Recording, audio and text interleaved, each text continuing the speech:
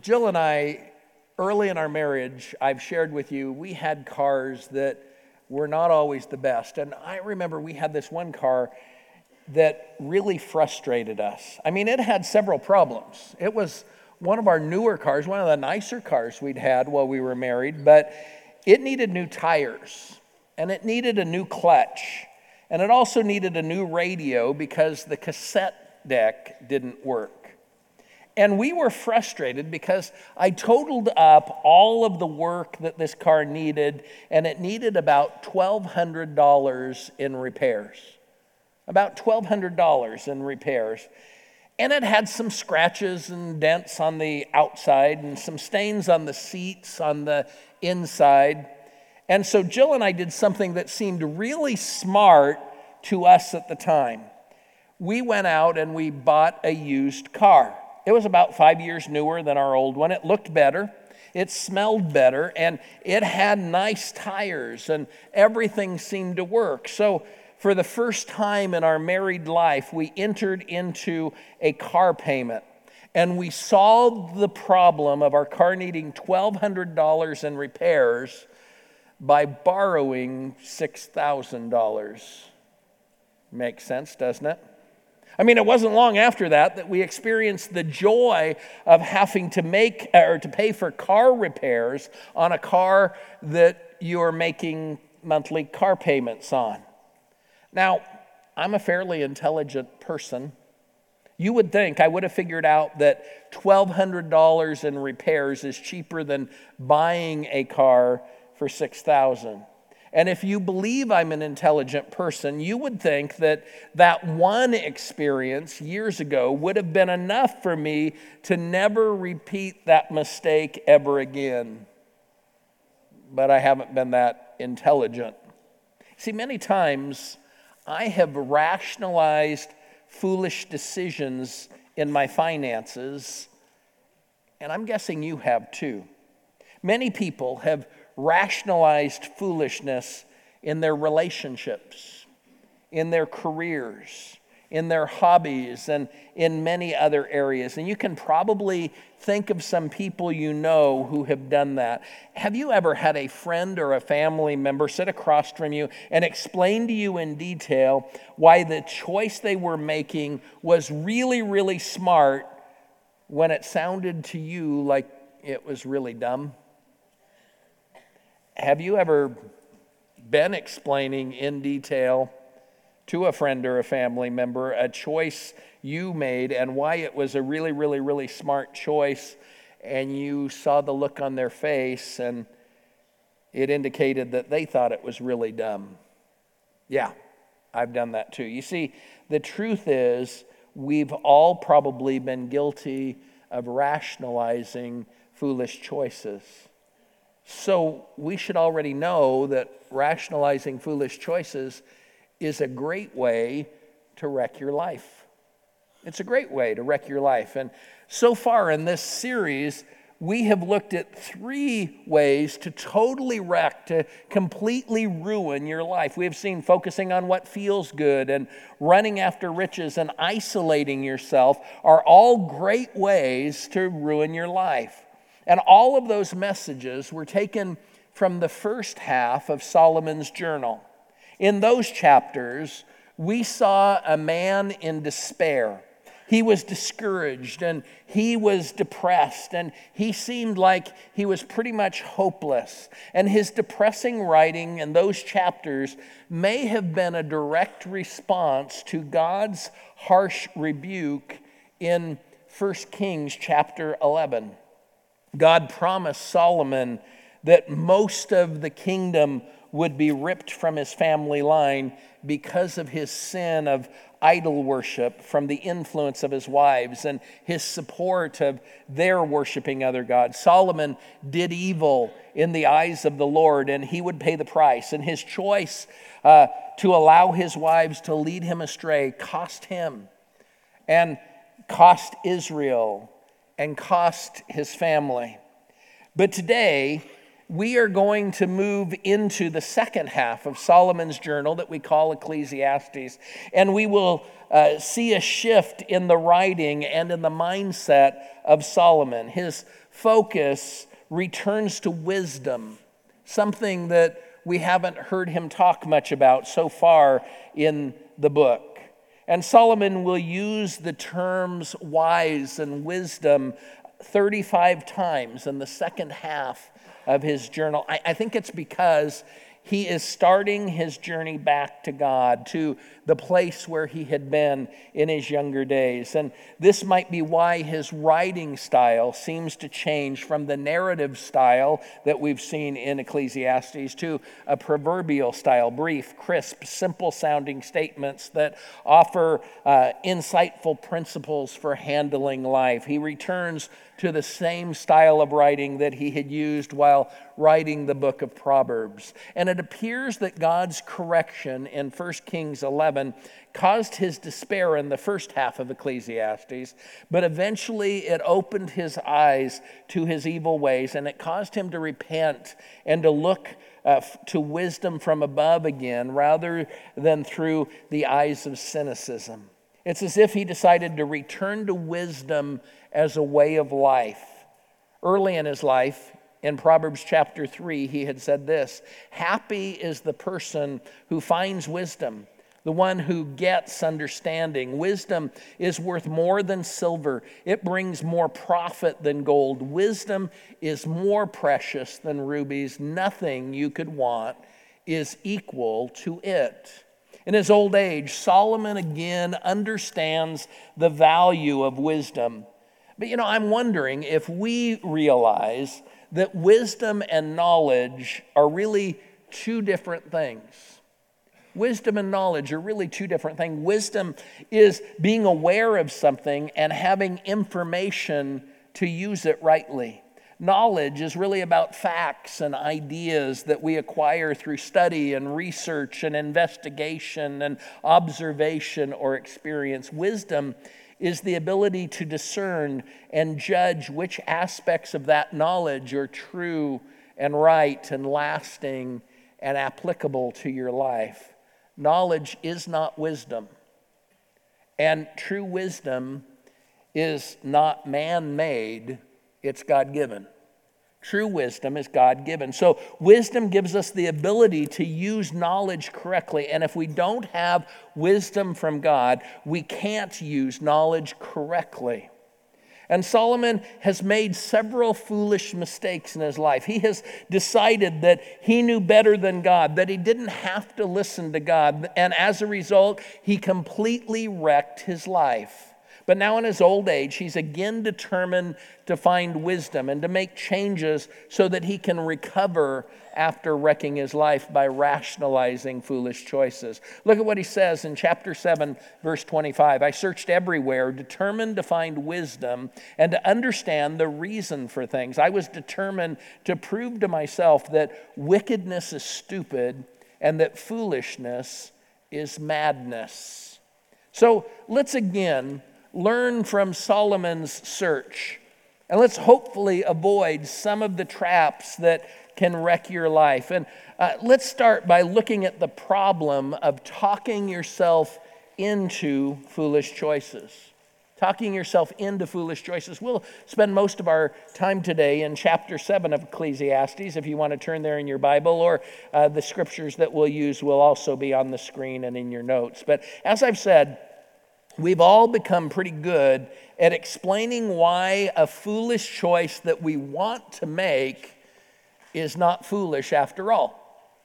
We've all become good at talking ourselves into foolish choices. And as the old saying goes, the more things change, the more they stay the same. This isn't new. And so I want to quickly review some of the things that we say that sound smart but might lead to foolishness. And in Ecclesiastes 7, Solomon gives us wisdom for each of these statements. The first is, it doesn't matter what people think of me. It doesn't matter what people think of me. Now, this one's a good one to start with because it has a ring of truth in it. And if you're living your life for the approval of people, if you're constantly trying to make everyone think good things about you and trying to impress them, you will find that's a trap, and you'll also find it's impossible to achieve.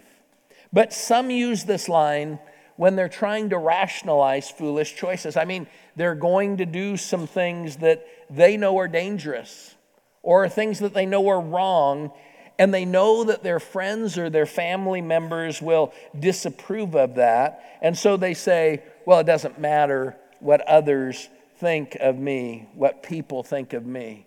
But look at what Solomon says. In verse 1 of chapter 7, he says, a good reputation is more valuable than costly perfume. A good reputation is more valuable than costly perfume.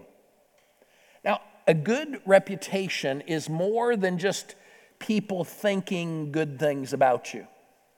A good reputation is more than just what people think about you.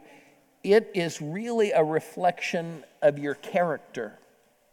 Your reputation is a reflection of your character. It is who you really are. It's who you are when no one's looking. And you may have the reputation for being thoughtful or dependable or generous or trustworthy. Or on the flip side, you could have the reputation for being selfish or dishonest or lazy or angry. A good reputation is worth more than costly perfume because a person with a good name is honored way more than a person who smells good and looks good but has a bad reputation. You see, your reputation both precedes you and follows you. People tend to figure out who you really are deep down, and they tell others. Another statement people sometimes make when they're rationalizing foolish choices is, you only live once. You only live once. How many times have you heard someone say that just before they do something really foolish? You know, they're getting ready to do something really dumb, and they say, well, you only live once. Now, I know people find it fun to jump out of perfectly good airplanes because they only live once. But here's the deal. If you ever see me jumping out of a plane with a parachute on, you should probably strap a parachute to your back and jump too, because the only time I plan to do that is if the airplane is going down, and I'm hoping to continue this one time I have on earth. Solomon says this, a wise person thinks a lot about death, while a fool thinks only about having a good time. An interesting verse. A wise person thinks a lot about death, while a fool thinks only about having a good time. Now, I don't think that Solomon is saying that a wise person is a morbid person who is just fixated on dying and they're always thinking about death and dying. But I do think that he is saying that wise people think about the future. Wise people think through not just how to have a good time, but how to have a long time to have a good time. How to have a long time to have a good time. And if Jesus comes back tomorrow, I am fine going to heaven with him. But if he doesn't, I still have many things that I want to do in this life. Wise people have a plan and a strategy for how they're going to accomplish everything that they think God wants them to do and how they're going to have fun while they're doing it. And so don't let you only live once be an excuse for doing foolish things. Instead, let it be motivation for doing everything that God has put you here on earth to do. This next one was made popular by a comedian, but it's proven to be true for many people. It says, flattery will get you everywhere. Flattery will get you everywhere. Now, you might know that the original saying was, flattery will get you nowhere. But it seems today many people really are swayed by flattery. They're really swayed by flattery, and this isn't new. Look at what Solomon says in verses 5 and 6. Better to be criticized by a wise person than to be praised by a fool. A fool's laughter is quickly gone, like thorns crackling in a fire. This also is meaningless. Now, these verses are similar to what Solomon wrote in Proverbs chapter 27, verse 6. That's not in your notes, but in that verse he says, the slap of a friend can be trusted to help you, but the kisses of an enemy are nothing but lies. His sentiment is similar in both of these verses, and I think so is our reaction. We read those verses and something just doesn't sit right with us. I mean, we don't want to be criticized by wise people. We don't want to be slapped by friends. We would rather be praised and kissed and have people like us and laugh with us. But Solomon's saying something really important here. Those who are always saying really nice things about you, who are constantly telling you exactly what it is you want to hear, they may be helping you rationalize foolish choices in your life. They may be flattering you into making foolish choices. And the friends who care enough to question your choices or to confront your attitudes and actions that they think are dangerous, the slaps of a friend, the criticism of wise people, those people really are the ones that God has sent into your life to help you make wise and right choices. You see, flattery may be more fun, but it's also more dangerous. The next common saying that helps us rationalize foolish choices is you can never be too rich. You can never be too rich. Look at what verse 7 says. Solomon writes, even wise people are fools if they let money change their thinking. Even wise people are fools if they let money change their thinking. Now, I'm not going to spend a lot of time here because we spent a whole message on this topic, but think about it for a minute. Has money ever changed your thinking or your decision on anything? I know people who've compromised their convictions and done something they knew was wrong in order to get ahead and work and make more money. I have known pastors and elders who have changed decisions that they felt God had led them to make because a person who gave a lot of money threatened to leave the church. And I'm going to tell you that will never happen here while I or our current elders are leading. And I've known men who have lost their relationships with their kids because they thought earning money was more important than spending time with their kids. And letting money change your thinking is always a sign of rationalizing foolishness. Anytime you let money change your thinking, you are rationalizing foolishness. Let's go on. Here's a common quote for rationalizing foolishness. I don't get mad, I get even. I don't get mad, I get even. Now, let's stop long enough to say that the person who says this usually has a really good reason for being angry. They usually have a good reason for being angry. I mean, they've been hurt by somebody. And the situation usually is sincerely unfair. And it might have hurt their family, and it could have changed their lives for years to come. And they're angry. But they don't like how helpless they feel or how powerless they feel while angry. And so they say, I don't get mad, I get even. And that might sound normal or even wise to many people around them because we've all been hurt with unfair hurts and we all want to get revenge. But according to Solomon, it isn't wise. Look at what he says in verse 9. Control your temper, for anger labels you a fool.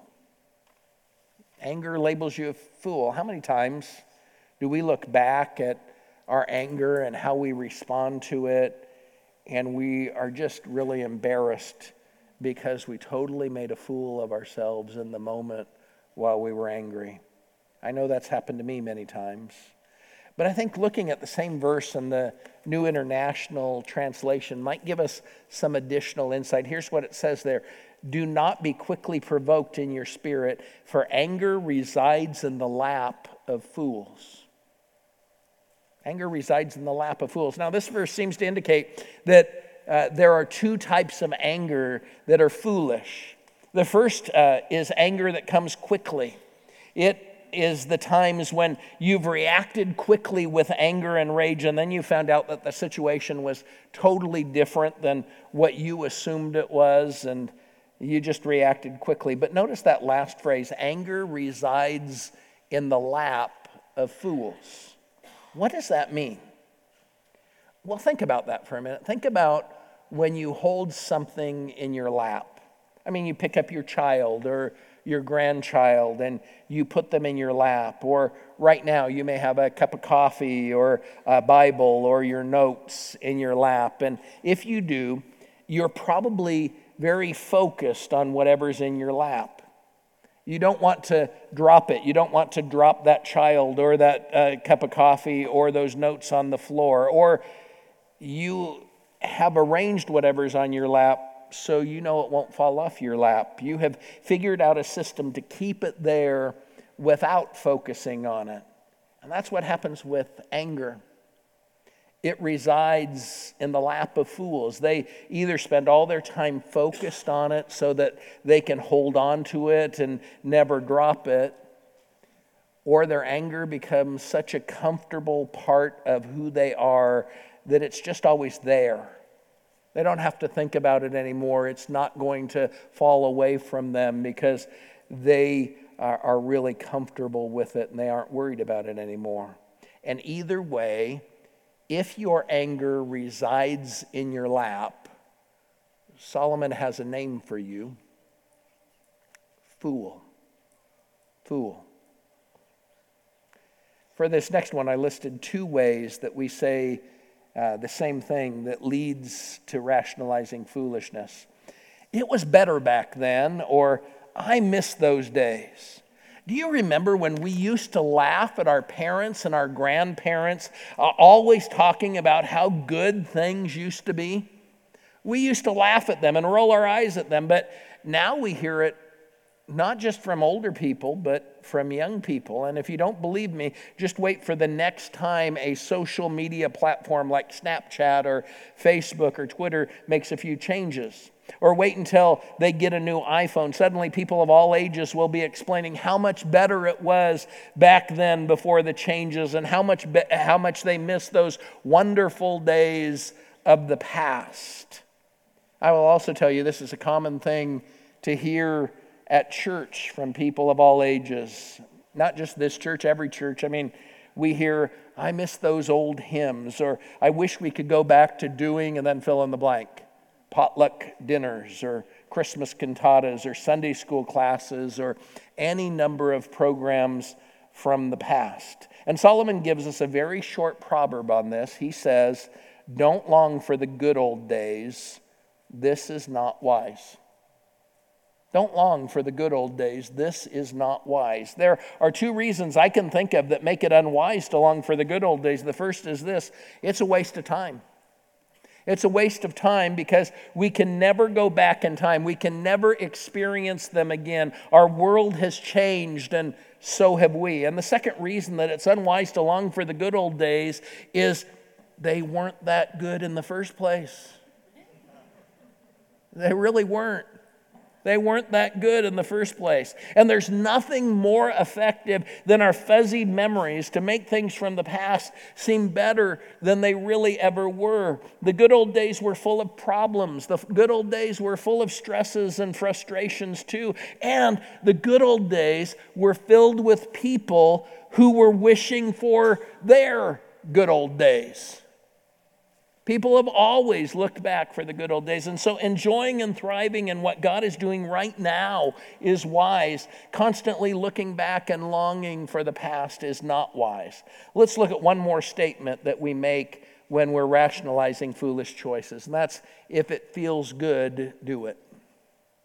If it feels good, do it. Now, there is no question that Solomon lived a good part of his life using this statement to rationalize foolish behavior. Remember earlier in the series, we mentioned that Solomon had 700 wives and 300 mistresses. 700 wives and 300 mistresses. I think he probably lived his life by, if it feels good, do it. And by the way, as a result of 700 wives and 300 mistresses, he sounds a little bitter towards women quite a bit. in the book of Ecclesiastes because of the way that his foolish choices affected his life. We see that a little bit in verse 26. Look at what it says. I discovered that a seductive woman is a trap more bitter than death. Her passion is a snare, and her soft hands are chains. Those who are pleasing to God will escape her, but sinners will be caught in her snare. Solomon was a sinner caught in her snare 1,000 times. 1,000 times. But let's take away his slam on women, and let's admit that many people have rationalized foolish choices because they let passion become a snare in their lives. They were trapped by the fact that it felt so good, and they believed what that old song from the 70s said, it can't be wrong if it feels so right. From the very beginning of time, people have rationalized many foolish choices romantically and with chemicals and in other ways because they decided to live their life by the phrase, if it feels good, do it. But sometimes what feels good leads us into a life of pain and loneliness and addiction and foolish choices. We need to move on. Solomon walks us through some proverbs in this chapter and gives us hints at how to avoid wrecking our lives. But he ends the chapter with this verse. In verse 29, he says, one thing I have learned, God made people good, but they have found all kinds of ways to be bad. He says, after all my searching, after all my research, after searching for wisdom by doing really foolish things, I have discovered God made all of us good on the inside. God gave all of us virtue and goodness, but we have found all sorts of ways to screw that up. We have found all sorts of ways to rationalize our foolish and our sinful choices. But let's not quite end there. We have seen the problem of talking yourself into foolish choices. Now, let's see the solution of praying yourself into wise choices. Praying yourself into wise choices. Solomon said in verses 23 and 24, I have always tried my best to let wisdom guide my thoughts and actions. I said to myself, I am determined to be wise, but it didn't work. Wisdom is always distant and difficult to find. Solomon was really trying to be wise. He really wanted to let wisdom guide both his thoughts and his behaviors. But the more he tried to lean on his own understanding, the more that he tried to figure out things on his own, he began to understand that wisdom is distant and it's difficult. True wisdom is hard to find, and it seems like it's always just outside of our grasp. You know, it might have helped Solomon to remember what he had written earlier in his life. In Proverbs chapter 2, verse 6, he said, only the Lord gives wisdom. He gives knowledge and understanding. He had the answers right in his own writings. No matter how hard he tried to be wise and to understand everything, he couldn't. He couldn't until he turned back to God. Until he let God give him the wisdom and understanding he needed. If you remember early in his life, God had said to Solomon, Solomon, you just ask and I'll give you anything you want. And Solomon asked for wisdom, and Solomon had received uncommon wisdom in the beginning because he asked God for it, and God had granted it to him. And I want you to hear something really clearly today. That's still where true wisdom is found. That is still where true wisdom is found. I want to point out two key truths. The first is this: God wants to give you wisdom. He wants to give you wisdom. Look at what James chapter 1 verse 5 says. If you need wisdom, ask our generous God, and he will give it to you. He will not rebuke you for asking. Just like God was pleased when Solomon asked for wisdom, he will be pleased if you ask him to give you wisdom. The verse is very clear. If you want wisdom, just ask God, and he will give it to you. He will give it to you. He's not going to be upset with you for asking. He's not going to feel inconvenienced. God wants to help you avoid foolish choices in your life by giving you wisdom. And there are many ways that God will reveal his wisdom to you when you ask him for wisdom. He'll give you wisdom as you read the Bible and as you pray. Sometimes when you're reading the Bible, a verse you've read many times before will just jump out, and you will realize that it contains exactly the wisdom from God that you need for your current situation. Or through prayer, we will sense God leading us to make good and godly choices. He also gives us wisdom sometimes through other people, sometimes through a message like this one, but most times through wise people in our growth group or wise people in our lives who know Jesus and who are following him fully. One of the key ways that we gain wisdom from God is by listening to the right voices in our life. We need to convince ourselves and train ourselves to listen to the right voices in our life. Listen to others who are further along in their spiritual journey than you are, or to people who have been trained in the area that you need help in. And can I just reinforce that most times the wise voices in our world are not the loudest voices in our world. The wise voices are not always the loudest voices. Look at what Solomon says in chapter 9, verses 17 and 18. Words of wisdom spoken softly make much more sense than the shouts of a ruler to the crowd of fools. Wisdom is more powerful than weapons, yet one mistake can destroy all the good you have done. Wisdom often comes from the soft voice of someone who really cares for you rather than the loudest voices in your life, the voices with an agenda, the voices who are trying to convince you to do something they want you to do. And when we grasp that wisdom, when we grasp that wisdom really comes into our life in that way and we put it into action in our life, it's a powerful weapon. Wisdom is a powerful weapon. But as the verse says, it's easy to make mistakes, and one mistake can send you all the way back to the starting point and make you begin all over again. So God wants to give you wisdom, but the second truth is also important. God wants to receive your loyalty. He wants to receive your loyalty. Look at the rest of the passage from James that told us to ask God for wisdom and he would give it. He goes on to say, but, okay, let's stop a minute. When you read that word in Scripture, the word but, it means that a condition is coming. So ask God for wisdom and he will give it. But when you ask him, be sure that your faith is in God alone. Do not waver, for a person with divided loyalties is as unsettled as a wave of the sea that is blown and tossed by the wind. Such people should not expect to receive anything from the Lord. Their loyalty is divided between God and the world, and they are unstable in everything they do.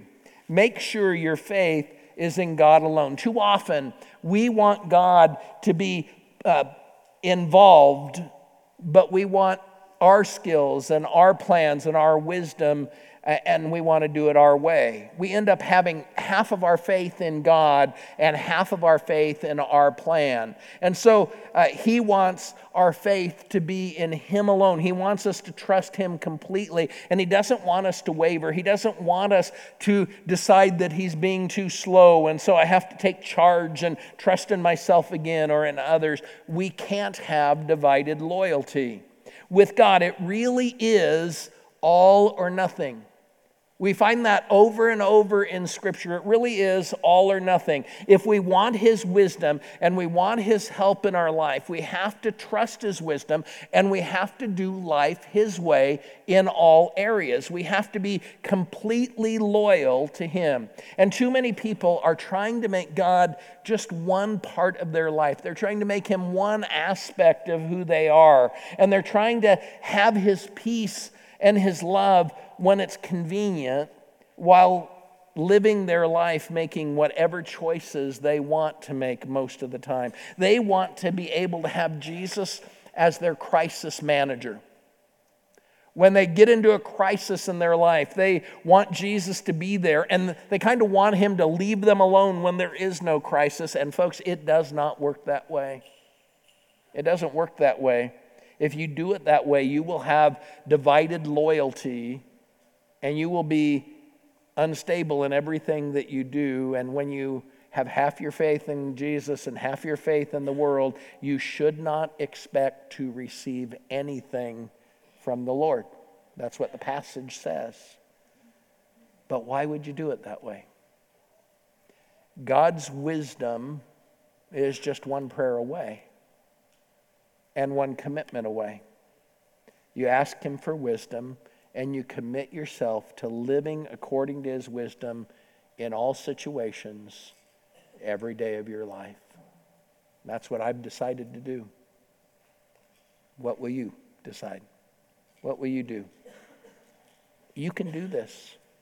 You can ask God for wisdom, and you can commit yourself to trusting him fully and living according to his wisdom every day of your life.